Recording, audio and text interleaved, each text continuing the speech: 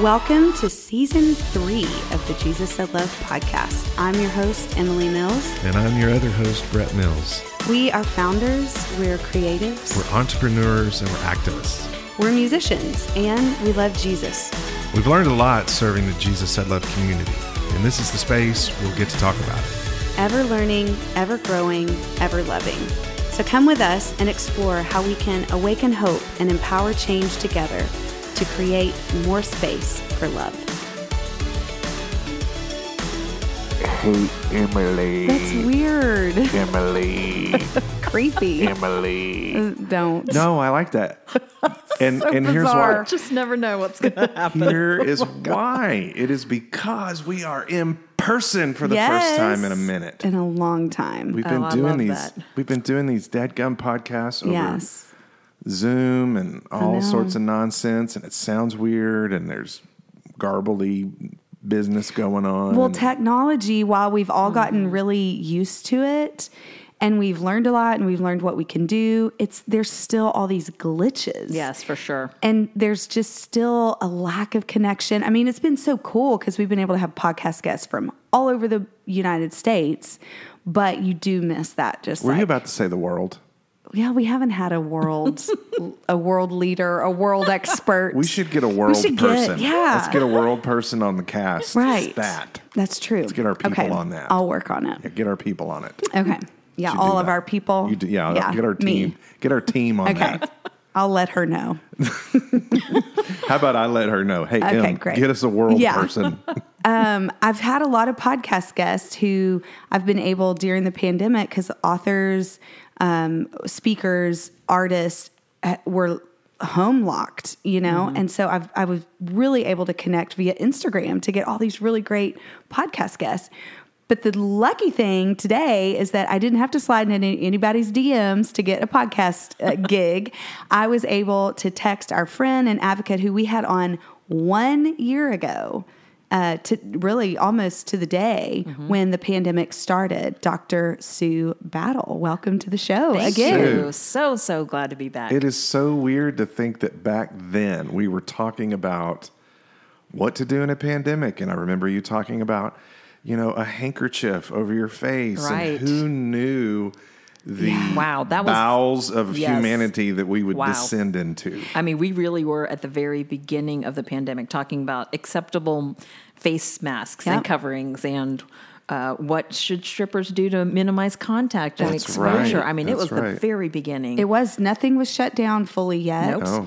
And it was like, what does respiratory droplets mean? I remember yep. just asking those Yeah. very technical questions of how is this virus contracted? Yeah, it was at the very beginning of everything and new information coming out, I felt like every day Yeah. at that point. Man, and who knew it would become so political Wow. and all the things. Wow. My And goodness. here we are vaccinated. Here we are. Well, person. I'm going to be honest. Yeah. In full disclosure, I am not vaccinated, but here's my logic. So speak to this, Sue, if you need to. I have been getting so I had a severe case Yes. of COVID back last summer. I still have thriving, Yes. bumping antibodies. Yes. So And I I'm should getting clarify then. We're all inoculated. immunized and we all Immunized. have antibodies. How about that? So here's my thought. Tell me if my logic is faulty. My thought is every quarter I'm going to get my antibodies checked to make sure that I have them. And then when they start to wane, then I'll consider maybe Sure. getting No, the I think that makes sense because I shot. know that people who have had the infection who were just curious to see if their antibody levels were still high and have gone to their doctor to get those checked for that reason. Yeah. To see. And I know someone that's still got really high antibody levels and she had infection back in, I think, October. So here we are 4, Right. 5, Yeah. 6 months Well, after. he was June. And oh, really? Yeah. Yeah. And so everyone's different. I think the Yeah. CDC guideline is if you are 3 months out from infection, you are still good to not have to quarantine if you've been exposed potentially, things like that. But they do say that everyone's antibody levels can differ depending So on how much interesting. infection you had, how severe your symptoms were, and things like that. So I feel everyone's like, different. I Yeah. feel like socially or even culturally, we've learned so much about the immune system Oh my gosh. in this world we're living in, Yeah. and we still don't know anything about it. Yeah. True. all changing. Very Nutty. true. Well, I'm excited we're all healthy, and I'm Yes. really excited we're still here, because that is not the case for anyone. And this month is really, you're starting off our May episode, which is Mental Health Awareness Month, which is AAPI, Asian American Pacific Islander Heritage Month. And we're talking really all across the board about things that impact mental health awareness, ways that we can learn more so that we can know more, do more. And one of the things that impacts our mental health is, obviously, I'm a survivor of childhood sexual abuse. Childhood sexual abuse absolutely has a lasting impact on the life of a person, of a child, even into adulthood. And so really wanted to bring you on just to talk about your work in the advocacy. You're a pediatrician. You oversee SAFE Nurses, which is, let me see if I get this right, Sexual Assault Forensic Exam? That's correct. Okay. Yeah. So you oversee the SAFE Nurses. Correct. And you work locally with our advocacy center, Crimes Against Women and Children. Yes. And tell us all about, why are you so passionate? How did you get into doing this work as a pediatrician? So it's interesting. When I did my pediatric training at UTMB Galveston for my residency, one of the rotations we have to do is child abuse. So I shadowed, we did, it was called, I think, the ABC Clinic in Galveston at the time. And the faculty member, his name was Dr. Jim Lucifer. And so I remember doing that month-long rotation, and my eyes were kind of open to how much child abuse there is, physical abuse, sexual abuse, neglect, and knowing that there was not really a stereotypical child that could be a victim of that. Yeah. And so that, I found it very fascinating, heartbreaking, also hopeful, the pediatricians and doctors that took care of those children, the social workers, case managers. There was such a team effort. I also did many rotations of pediatrics during medical school. And one of the pediatricians that I shadowed in Austin for a 3-month period of time happened to be the child sexual abuse examiner of the Advocacy Center in Austin. So it was kind of like this field kept coming up in my life. Like I think it was maybe God's way of saying, look at this. This is something that you might be able to do something with in your life. So fast forward, moved to Waco in 2005, and I had taken some time off to raise my son, Sam, who was a 2-year-old at the time when we first moved to Waco. And I got involved in the community. We started joining boards and organizations. I joined the Junior League. I was invited to be on the board of the Advocacy Center for Crime Victims and Children back in 2008. So that was when I first got involved locally with trying to advocate for children, women, men, anyone who was a victim of crime. Way back then, I remember Dr. Ann Sims saying to me, she was the one that did the child sexual abuse exams for 20 plus years. But I remember back then, maybe it was around 2010, she said, eventually I'm going to have to retire. Do you think you would be interested in taking over the child sexual abuse exams? And at the time I was like, I think I'm supposed to say yes. Yes. I don't think now. Yeah. And she said, well, it's not going to be now, but sometime in the future. And I said, I think I'm supposed to do that. Yes. I think come back to me in a couple of years and see what I say. So right about then too, I think that was also in 2008, I was on the board. I had a little 3-4-year-old son, Sam, and I said, you know what? Nobody ever talks about child sexual abuse. Like I teach my son about private parts and keeping private parts private, and so I invited about 8 of my mom friends and their little kids, and I said, hey, there's a Dr. Berkeley at the Advocacy Center, and he's awesome, and I'm going to have him come and do like a little puppet show. He does this great little puppet show, and why don't we bring our kids and show them how to keep their private parts private and just do a quick little 20-minute thing. And so he did that for us, and then 2 years later, I said, hey, let's invite some more people. I think it was then like 20, 25 moms and their kids. And he did it for us one more time. And then I called it Camp Careful that time. So that was in 2008? Yeah. The first one was 2008. In 2010, I said, we'll call it Camp Careful and Cupcakes. And I bribed the kids with cupcakes. I said, if we can get all these kids here, I'll give them cupcakes. And the moms were like, okay, that sounds great. So I called it Camp Careful and Cupcakes at the time.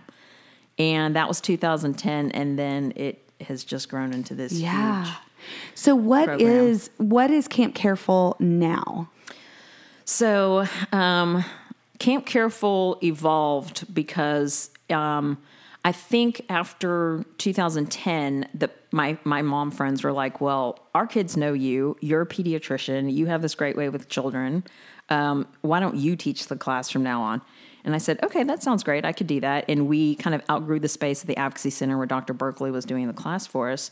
So that was when I asked my church, First United Methodist, if they could host me.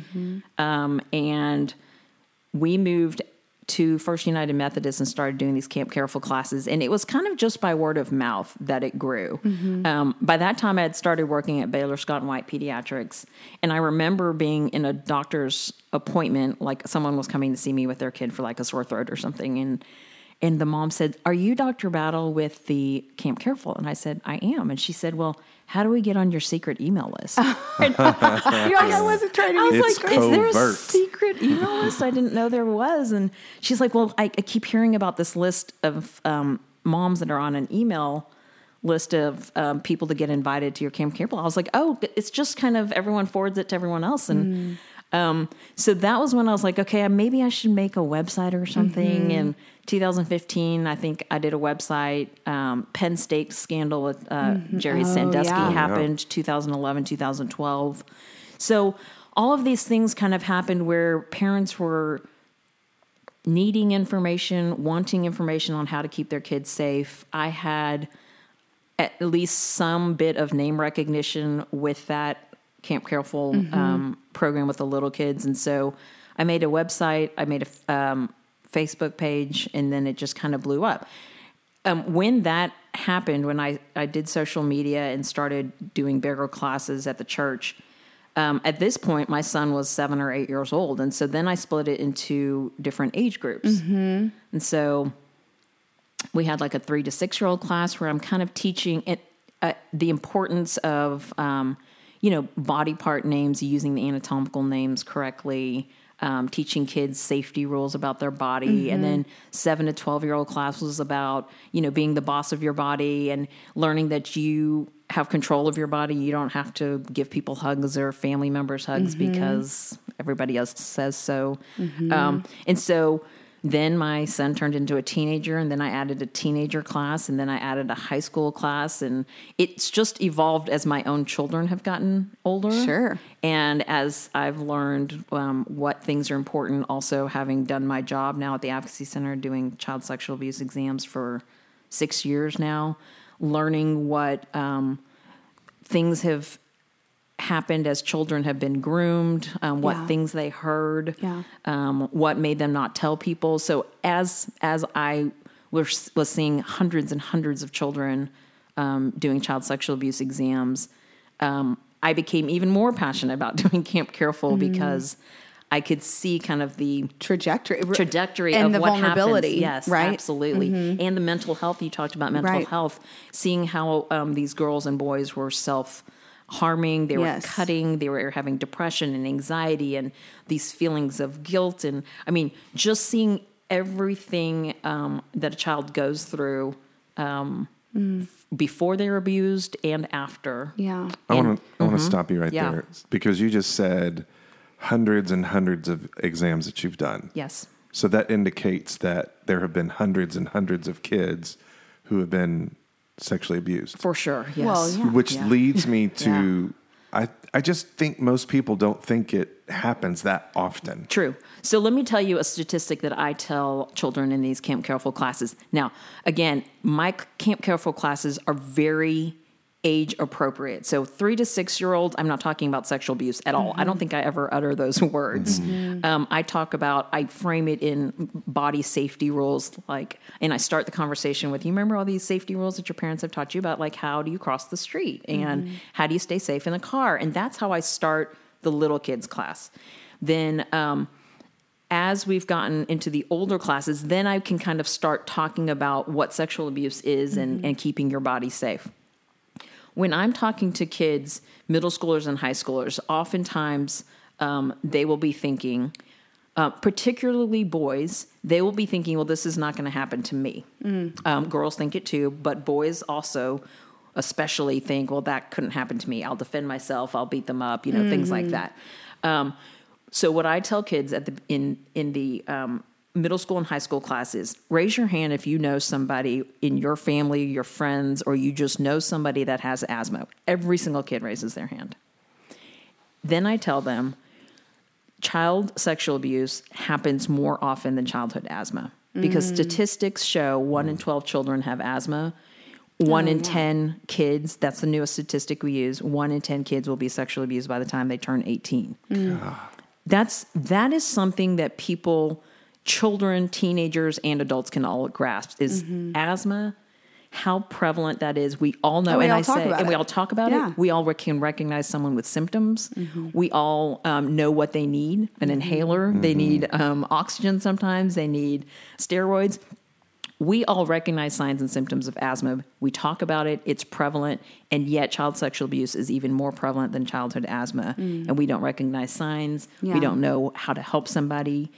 So that tells you the amount of child sexual abuse happening. And that, again, makes me want to go out and talk about it all the time with children and parents. And so let's just define what constitutes child sexual abuse. Okay. Because sometimes I think that even in previous generations, there were misunderstandings or myths of what constituted child sexual abuse, what didn't. So how do we define, because it is a broad term. Very broad, yes. So how do we define it? How do you define it? I define child sexual abuse is abuse of a minor. And again, every state has different rules, but in the state of Texas, child sexual abuse is under the age of 17. And it's abuse that involves any sort of sexual activity or anything that involves genitalia in a sexual manner. Okay, so I start with that, and then I say there's different types of child sexual abuse that when I'm talking to teenagers and parents, that you may not know is included in sexual abuse. And that may be even exposure of genitalia. So I start with that because that's not even touching.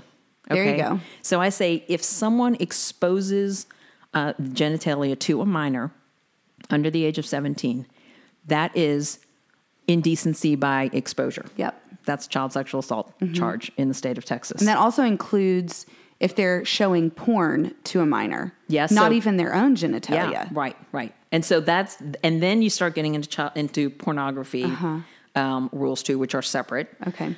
So indecency by exposure. So exposure of genitalia has nothing to do with contact, and that's still child sexual assault. Then there's, I tell them, even if there's fondling over clothes. So that is indecency by contact. Even if it's over clothes. And so people think, well, they didn't really do anything inside or on the skin. They or didn't actually touch penetrate. it. Right, exactly. But that's still sexual assault. Absolutely. So I go over those examples. Exposure, fondling over clothes, child pornography is child sexual assault. Making a child perform in a sexual manner. So then I do touch on trafficking and explaining what trafficking is and asking people if they've heard of trafficking. And most kids, middle school and high school, have heard of human trafficking, have heard of sex trafficking, but maybe don't know exactly what that is. I tell them how common it is in Central Texas. They think it doesn't happen in Waco. And I say it actually happens in Waco a lot. Yeah. So I go over the different examples because I agree. I think people think child sexual assault means that someone had, penile vaginal penetrating sex. And there's so many other things that can happen that we know is not right, involving sexual activity with a minor.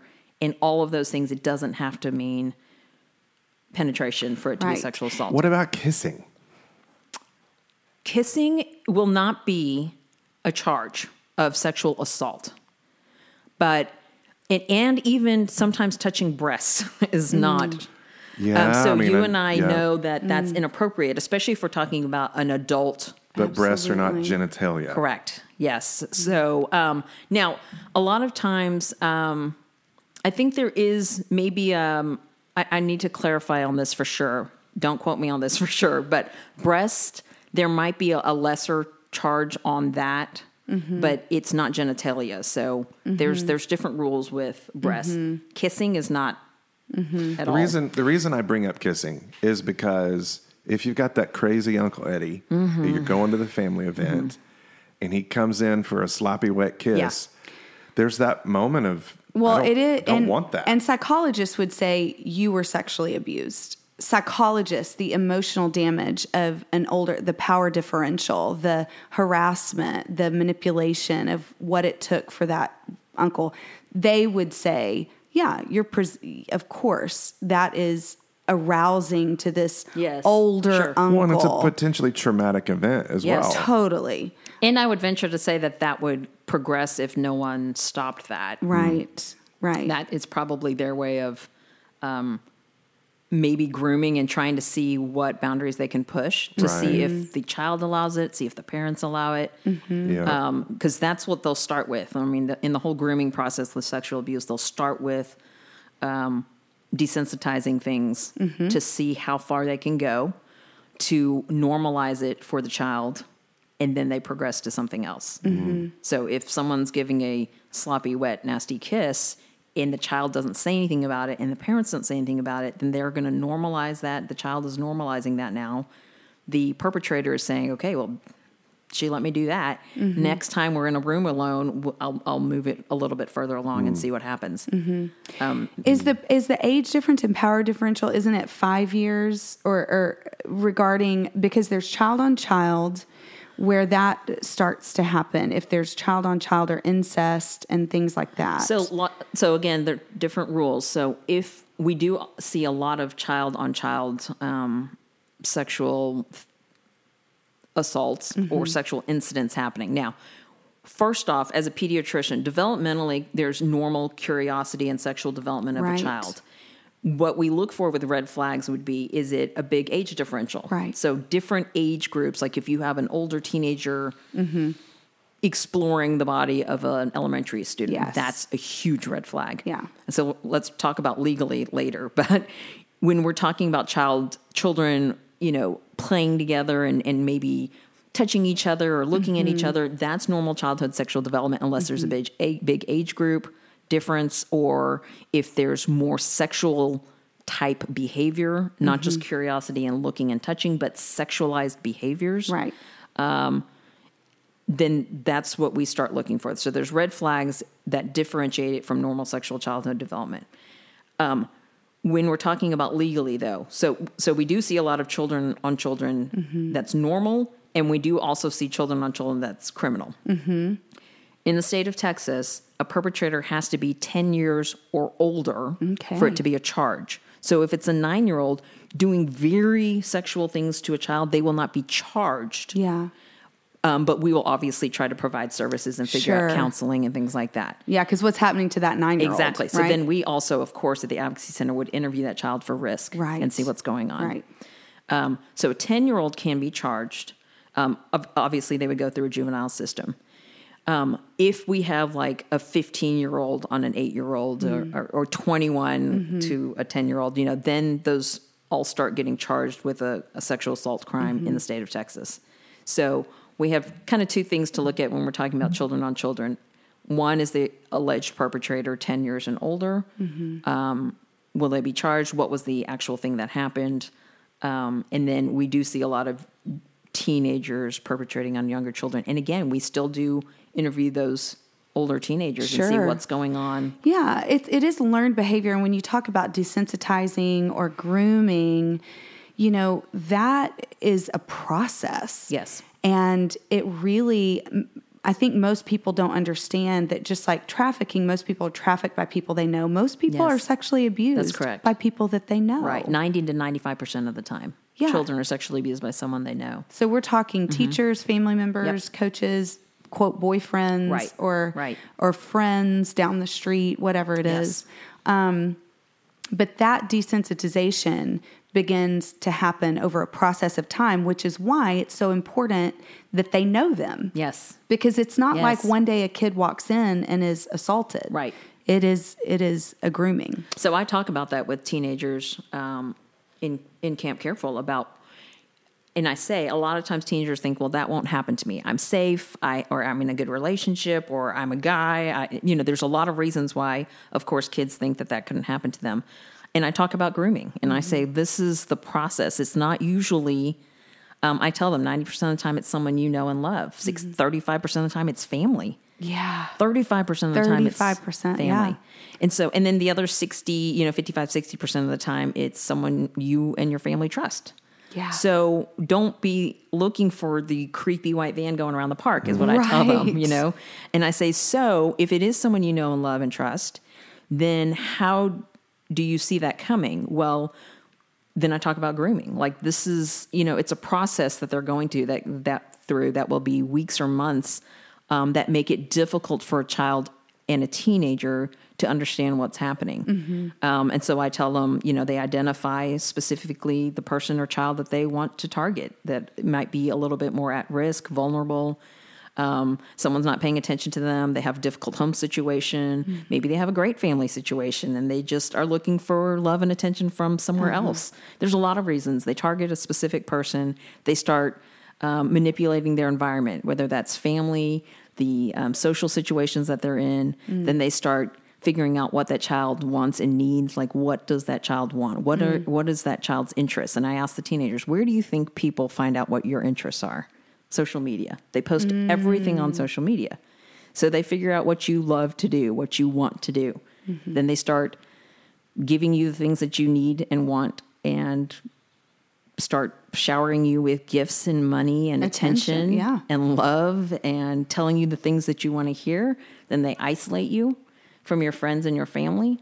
And then they start desensitizing with innocent things like massages and, showing you maybe some naked pictures and showing you pornography, kissing you more than you think that should be normal, desensitizing, and then they initiate the sexual abuse. And by that time, we're talking weeks and months.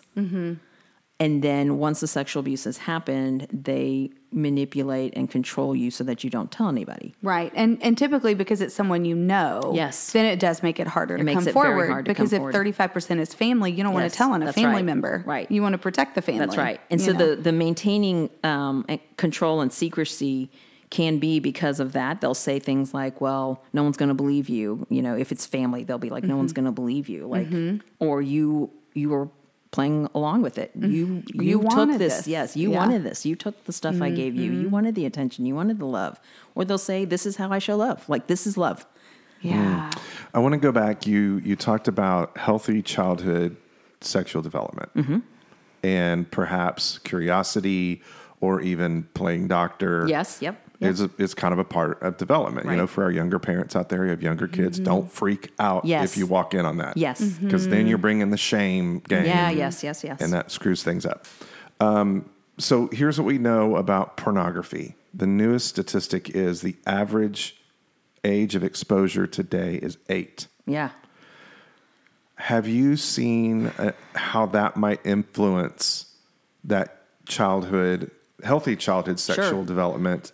But now you mix in this monster of pornography Yes. Yeah. that they don't fully necessarily understand, but Pandora's box has now been unlocked. Yes. Can you talk a little bit about that? Yeah, and I see we will see cases at the Advocacy Center who they come in for interviews and sometimes make it to getting a medical exam from me, where young children will be performing or doing sexual acts on a younger child.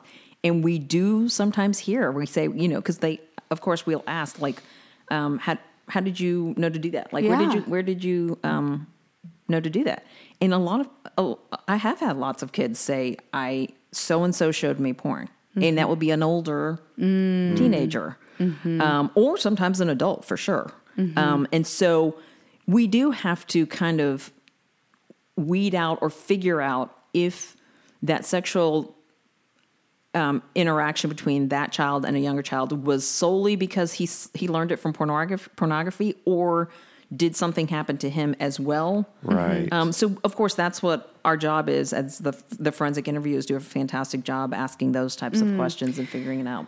I want to ask about this because I think a lot of people don't know when we say like forensic interview. So let's say there's been, you suspect or it's reported that a child has been sexually abused, and then they would be brought to the advocacy center or to the hospital in some cases. And maybe a doctor would call for it. Maybe a doctor would see in a child a yeast infection or marks, reoccurring things that aren't normal. And he would call for a forensic exam. What is that process? Yeah, that's a great question. I love talking about our process because you're right. A lot of people don't know how children, women, men get services at the Advocacy Center. So talking about children, whoever it is that is reporting it. So 40 to 50% of the time with children, it is reported at school, school officials. So that's why I love going to talk to schools and having the counselors and teachers and administrators hear the talk as well, because they are so important in the fight against child sexual abuse. So whoever it is that's reporting, whether it's a doctor's office, an adult, a family member, family friend, or school official, or whoever it is, pastor, they report it. They are legally obligated to report it to somebody. Now, that needs to be either law enforcement or CPS. So with any child, it is a crime. So when I go out and teach administrators at school districts, I tell them, if we're talking about a child victim or even a suspicion, you're obligated to report. It's always a crime with a child, so I say to report it to both law enforcement and CPS. And sometimes CPS doesn't need to be involved at all because CPS is making sure a child is safe in their home. If it is a perpetrator that's not even in their home, CPS will investigate and close it. Not to say that abuse isn't happening, but if the child is safe in their home, Then they CPS won't. closes it. Yeah. Because they know that the child's family is supportive and doing what they need for the child. So I say, okay, so it's reported to law enforcement or CPS.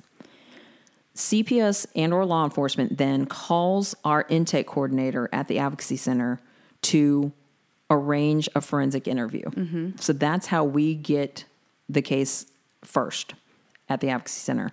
The forensic interviewers, we have 3 fantastic forensic interviewers at the Advocacy Center. They will schedule an interview with one of them.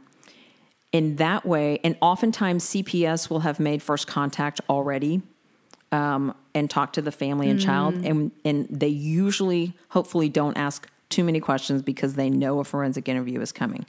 The point of the forensic interview is to do a legally sound, complete, comprehensive interview of a child with law enforcement and CPS able to watch live in a separate room. So we have it where the interviewer and the child is alone. And there's a video camera streaming live to the room next door where law enforcement and CPS can watch, because we do not want a child to have to go through 4 different set of questions. That is very traumatic for the child. Because you're re-traumatizing. Absolutely. So the point of the forensic interview is so that we can all get the information at one time, but the forensic interviewer is trained to do it the right way. So a forensic interview is done. Law enforcement or CPS will try to watch live if they can. And then out of those children who get a forensic interview, law enforcement and or CPS will decide, do we need to get a medical? Now, I wish I could do a medical exam on every child who's been sexually abused in the way that we've talked about all the different definitions. I don't have enough time or copies of me to do, because we do see thousands of children a year. So they usually, so if we say, let's say the child says he was fondled over the clothes one time, they won't do a medical. Sure. But if we have concern about penetration, injuries, sexually transmitted infections, pregnancy, any medical concern, even mental health concerns, then they'll schedule a medical with me. So then I will do a medical exam. Now, there are 2 components of medicals at the Advocacy Center. If an assault has happened within the last 5 days, that's where they would go get a safe exam in an emergency room with our specially trained safe nurses. I do the delayed outcry child sexual abuse exams because I'm not going to get forensic evidence, like DNA, sperm, things like that. That's all gone, usually after 3 days, but we will extend that period of 5 days where they need to go get a forensic kit done, commonly known as the rape kit.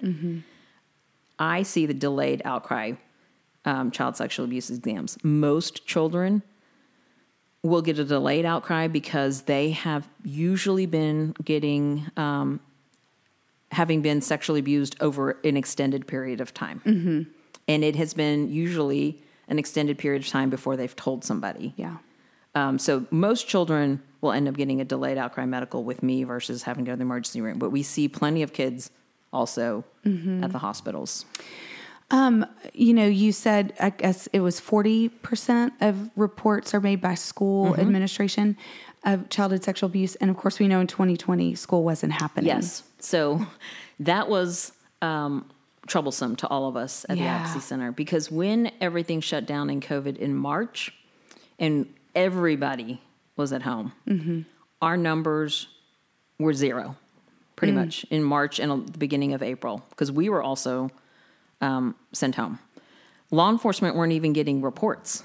Wow. Because children were stuck at home, potentially with their perpetrator. Or potentially just it had happened before, but now they don't have anybody they can tell. They can't even tell their friends. So a lot of times children will tell their friend too. That's usually the first person they tell is a friend, not an adult. So March, beginning of April, no reports coming into us. Law enforcement said we're not getting anything. Then April is when I feel like we started, some people have to go back to work. We had the essential people going back out, right? We started getting a little bit more. We were certainly going back and doing forensics and medicals. I was like, call me. I'm ready. The forensic interviews started happening for sure.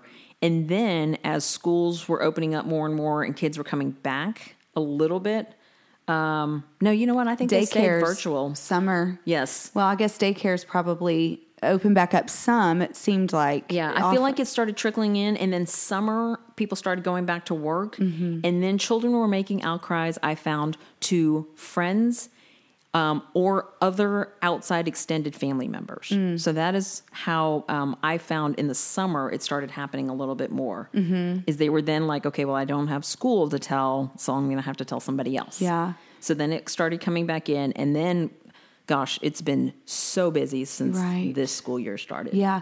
How much did we see happening over virtual or gaming or sexting?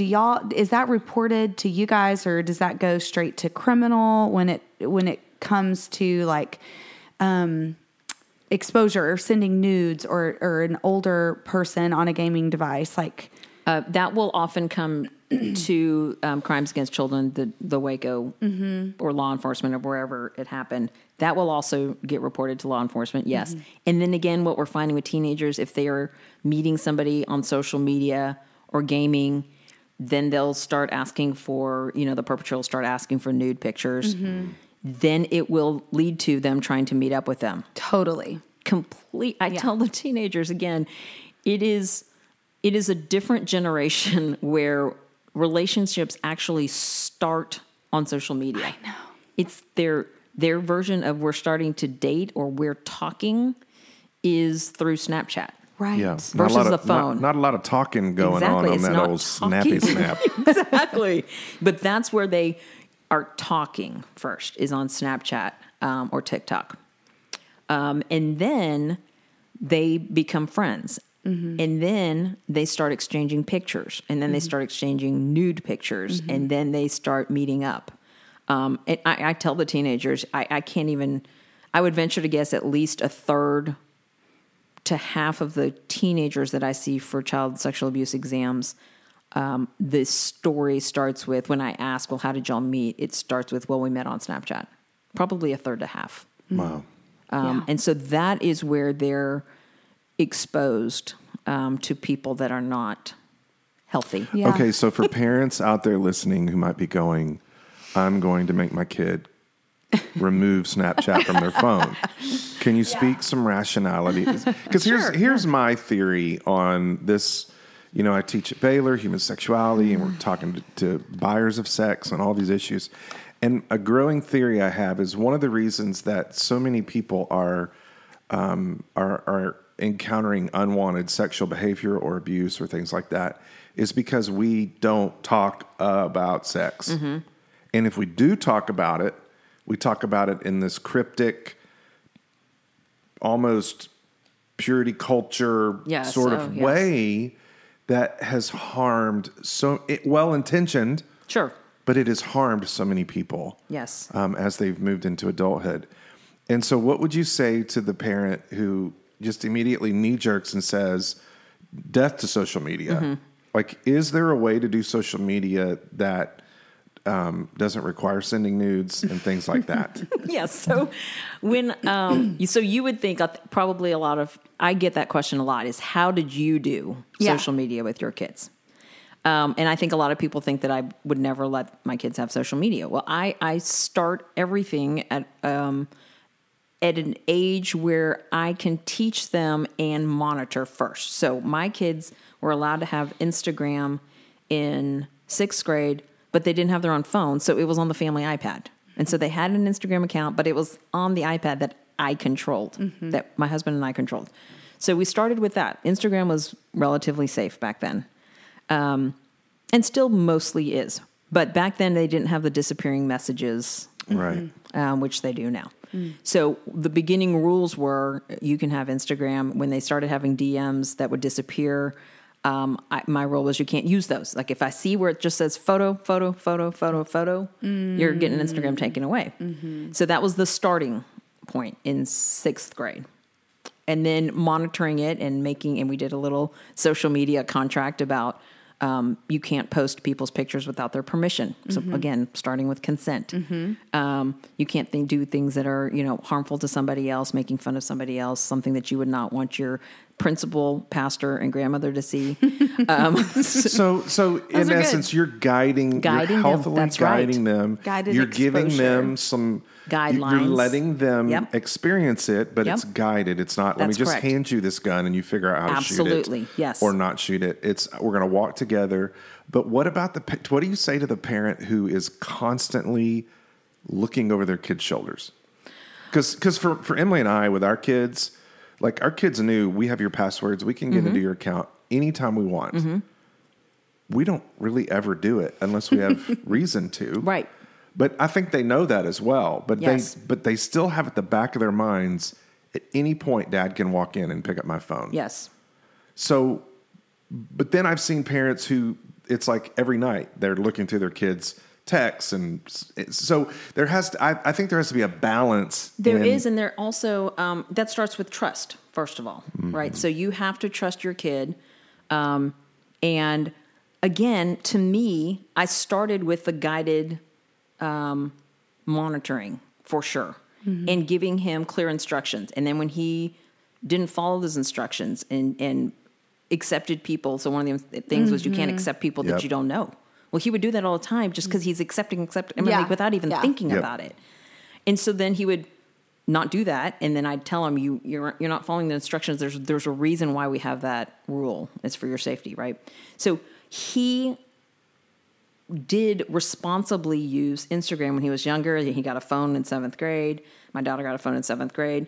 So at a young age, when I was monitoring more, when they were innocent and young, right, they showed that they could be responsible. So I trusted them. Now, I didn't give my son Snapchat until he was 16. He probably was one of the last friends to have Snapchat's it. different, isn't it? Snapchat's different. And I will tell you, it's also different for guys and girls. Yes. I know that's not fair.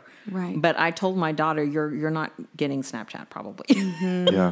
And she said, that's not fair. And I said, well, I understand that, but because, and she's a great kid, but girls are, or I should say my daughter, again, my children are very different. My daughter is very social and outgoing, and she wants to do things that make people happy and smile and laugh. And I know that some of her or her friends are accepting people and chatting with people that they don't know. Oh, yeah. Totally. And that is risky on Snapchat for me because I don't know what that conversation says. Yeah. Yeah. So I told her that she's probably not going to get Snapchat. Yeah. And again, Snapchat is, you as a parent will not be able to see it. And Yeah, so we again, know- you yeah. have to trust your kid. Yeah, and I think Right. it's And- for yeah. parents out there listening.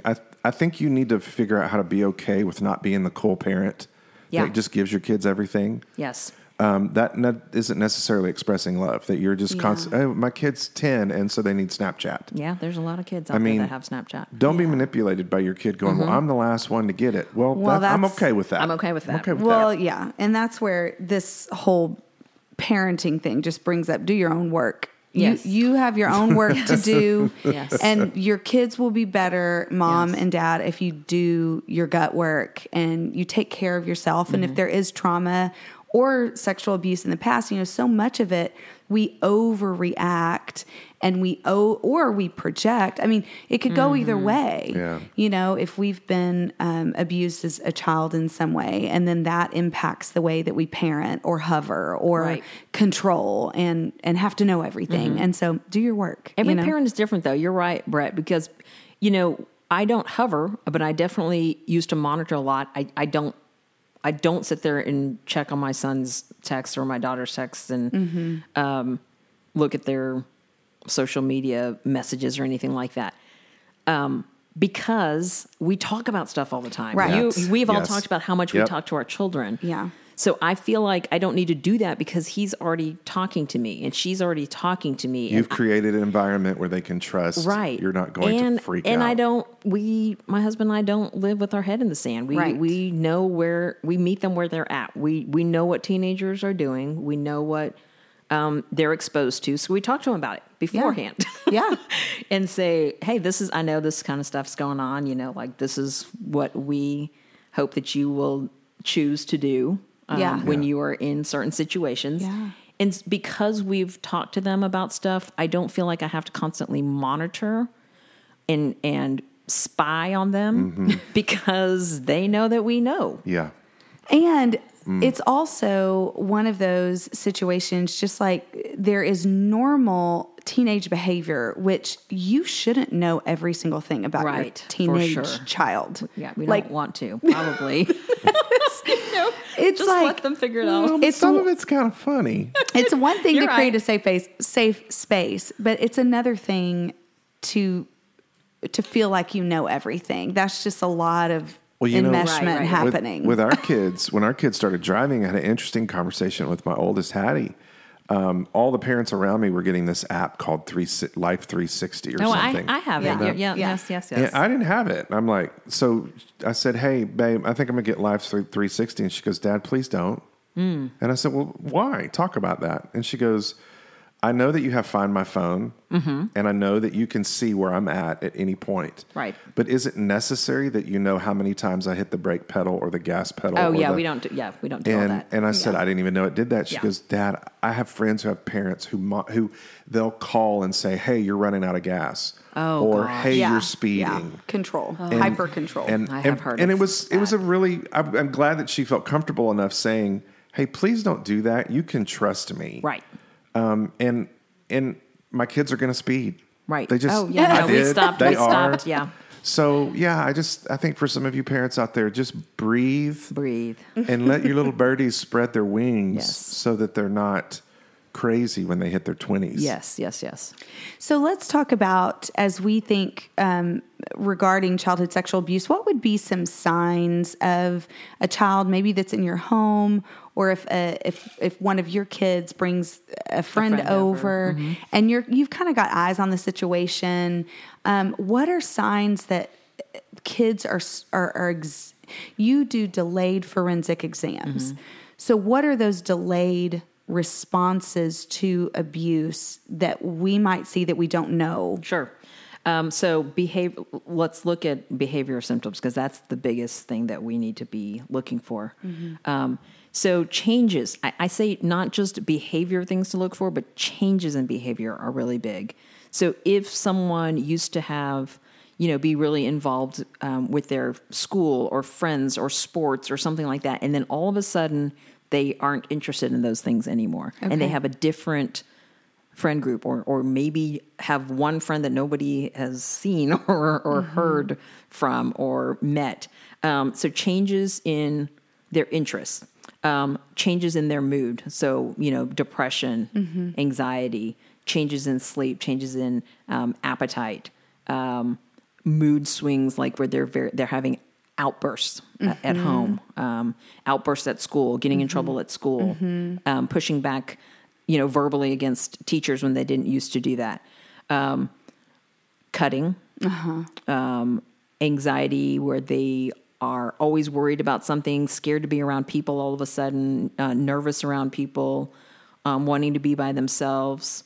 The thing about this is that's often a lot of just mood swings, changes in sleep, appetite, behavior, being angry, outbursts. That's oftentimes just normal teenage life too. So Right. that makes it a little bit hard. And so I tell people and kids, just because they're having depression, anxiety, stress, changes in behavior, doesn't mean that they're being sexually abused. That can be normal behaviors too with a teenager. But if we're talking about a change and it's prolonged, then that's something that you just need to dive deeper into. Like, what's going on? Is there something going on? So behavior changes is one thing. If you start seeing kids who have, when we talk about people who might be getting groomed, so things that they start having money or items that they didn't used to have or could afford, that's one thing that you need to look for too. If they become hypersexualized, they're watching porn all of a sudden when they didn't used to. Now, it could be just that they're watching porn, but sometimes kids are introduced to porn as part of the grooming process. So if they're hypersexualized, or if a girl or guy is starting to have a lot of boyfriends or unprotected sex or risky sexual behaviors, that's another sign to look for.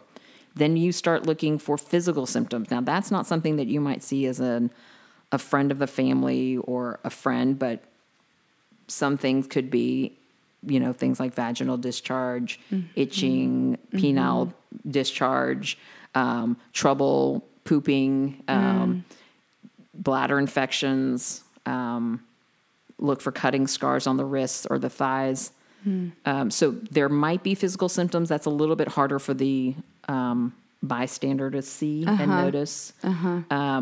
And a lot of times they don't report those to the doctor, or the doctor might say, okay, well, it's just a bladder infection. Yeah. Hey, you're constipated. Yeah, you're constipated. Right. So a lot of times, again, without the context of the behavioral stuff, in addition, it's hard to figure out, which is why it often goes unnoticed. Yeah. So what do you do if you do notice those changes, because you don't automatically go, are you being right?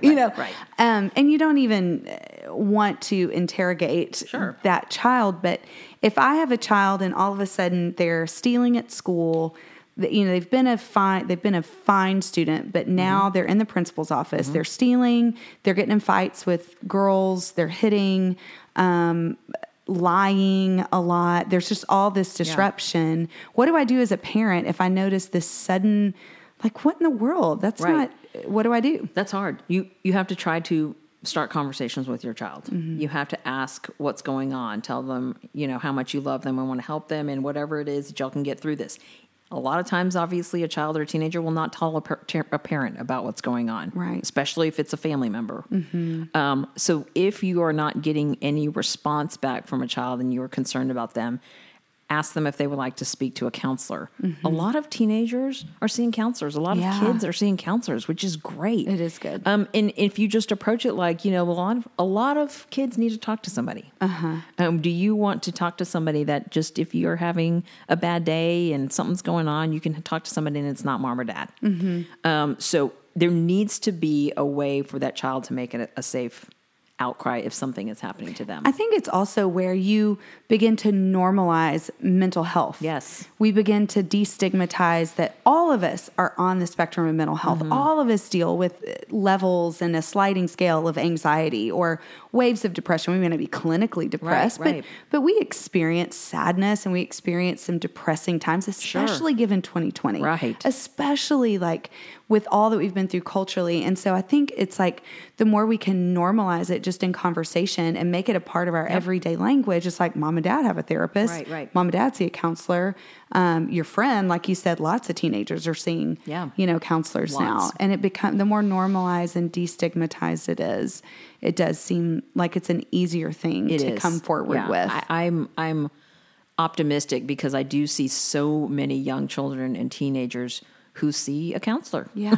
Because their parents recognize that they have some hard times and sad times and anxious times, and they don't know how to deal with it. Yeah. Or how to help their child cope.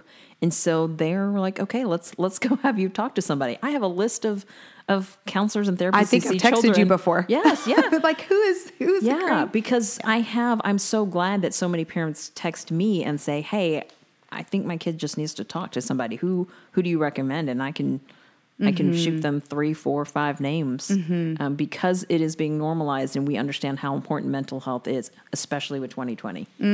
I would say this to you young parents out there with babies. When they get ready to talk to them. Give them a space to talk. Yes. You want to create an environment in your home where your kids can trust you, because if you've never done that and all of a sudden now you've got a 16-year-old, oh yeah, that's going to be hard. It's tough. It's going to be hard. Very hard. It's tough. So It does start early. so young. Don't be surprised if you catch your kid masturbating. Okay, that's part of development. Right. Don't shame them. Don't be surprised when they ask questions about what is this and what is that. Give them a space to learn and to grow.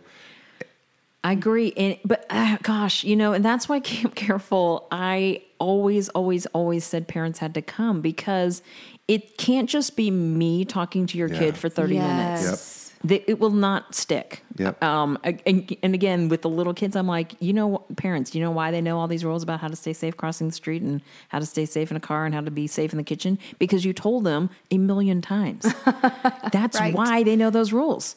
So if I'm sitting there telling them how to keep their body safe one time for 30 minutes once a year when you come to Camp Careful, it's not going to stick. Yeah. So parents have to come with those younger age groups, and I tell them they have to stay because I want them, the parents, to learn how to have these conversations. That is huge. I mean, they need to understand from the parent how important it is to have body autonomy and how important it is to stay safe and how important it is to speak up for yourself and how important it is to have consent. The parents have to teach them that, and they have to be able to have those conversations. Parents do not want to talk about these things, though. I They have a know. very hard time vocalizing. Yeah. They want to say it. Yeah. They don't know how to say it. And so Camp Careful gives them hopefully the tools. But then when you start talking about teenagers and sexual health, and gosh, they really just don't want to talk about it. Well, and that goes back to Emily's point. Do your work. Do your work. Do your work, mama and daddy. Like, just go ahead, because know. what has been repressed in you will come out sideways Yep. with your children. It just does. For all of us. Like, we're not sitting here as perfect parents. We're like, no, this is... Hey, I'm about to start my period. It's I'm feeling having really children. bloated It's right like now. I'm feeling, and Brett's mirrors like, just walking around, triggering you all the You know, or time. it's just- reminding and every you that, family will have hey, to determine, why like, is her sass, what their boundaries really are. Now, to on be that. fair, I will Making go me buy nuts some right tampons now. and Oh, some for pads. sure. I'm just I'm not saying, scared. why I don't. is I can actually put like, it and up there and not have to put depending on milk how you with grew it. up, too. Yes, Brett but grew up with a there's brother. even just, And so, regarding our menstruation bodies, and, like, it's tampons hard and all the for, things especially regarding for people. I grew up women, with I a think, sister and a who dad who would go to and the young store and buy me girls tampons. to feel And it was shame just in their normalized. bodies But for him, about all the it was things like, that are happening all the time. We've been over sexualized or sexualized at a young age, and then taken advantage of, and then we feel weird about period, and we feel we don't know how to talk about it. So the more we can just talk about our Yes. bodies in a normal way, then it becomes easier to take power and, Yes. and autonomy and say, this is mine. And I tell you, if parents, if you aren't talking to your kids about their body or about sex or about child sexual abuse, they're going to get the information from somewhere else. They will. And it may not be accurate. So, especially when you're talking about just the body and sex, all kids will ask the questions, right? How did they get a baby inside her? Right. And I will never forget when my daughter was like 6 years old and asked me in aisle 4 of HEB that question. because I ran into my OBGYN in aisle 4 of the HEB, and I was like talking to her. And when we walked away, my daughter was like, "Who is that?" And I said, "That's the doctor that pulled you out of mommy's tummy." And she said, "What do you mean?" And I said, "You were in my belly when I was pregnant, and I had to have a surgery to get you out." And she goes, "Well, I hope she was wearing gloves." And I said, "She was." And she was like, "Well, how did I get in your belly?" I was like, "Well, aisle 4 Yeah, of HEB. all I was 4. like, "Mommy and Daddy had what's called sex, and that's how you get into my belly." And she was like, "What?" What's sex? I was like, "Okay, so you remember like on the Animal Channel, like National Geographic Channel, we used to watch nature shows all the time." Oh, loved it. So I was like, "Well, she's only 6, so this is a good way for her to understand it. It's biology." Yeah. I was like, the daddy tiger and the mommy tiger, the body parts, the penis and the vagina have to go together, and that's how a baby gets in the mommy. Oh. I was like, if you have more questions, why don't you ask me when we're at home? Maybe not here on aisle 4. And do you in want aisle honey 4. bunches of oats or frosted mini wheats? Right. But I mean, you have to meet them where they're at. If they're asking you questions, answer them. Yeah, Because if you don't, they're going to make up something in their head, totally. or they're going to go to somebody else, and another 6-year-old's going to give them their version of the stork dropping the baby. Totally. Yeah. And and it's there already is no stork. No. And it's already happening at school. I mean, we just, even in 5th grade, Gus had some guys approach him and said, "Do you know what a dick is? Do you know what," I mean, just in the cafeteria, they're just taught, Yeah, they're "Do you know just what talking. Pornhub is?" I'm like, okay, we Yeah. may need to.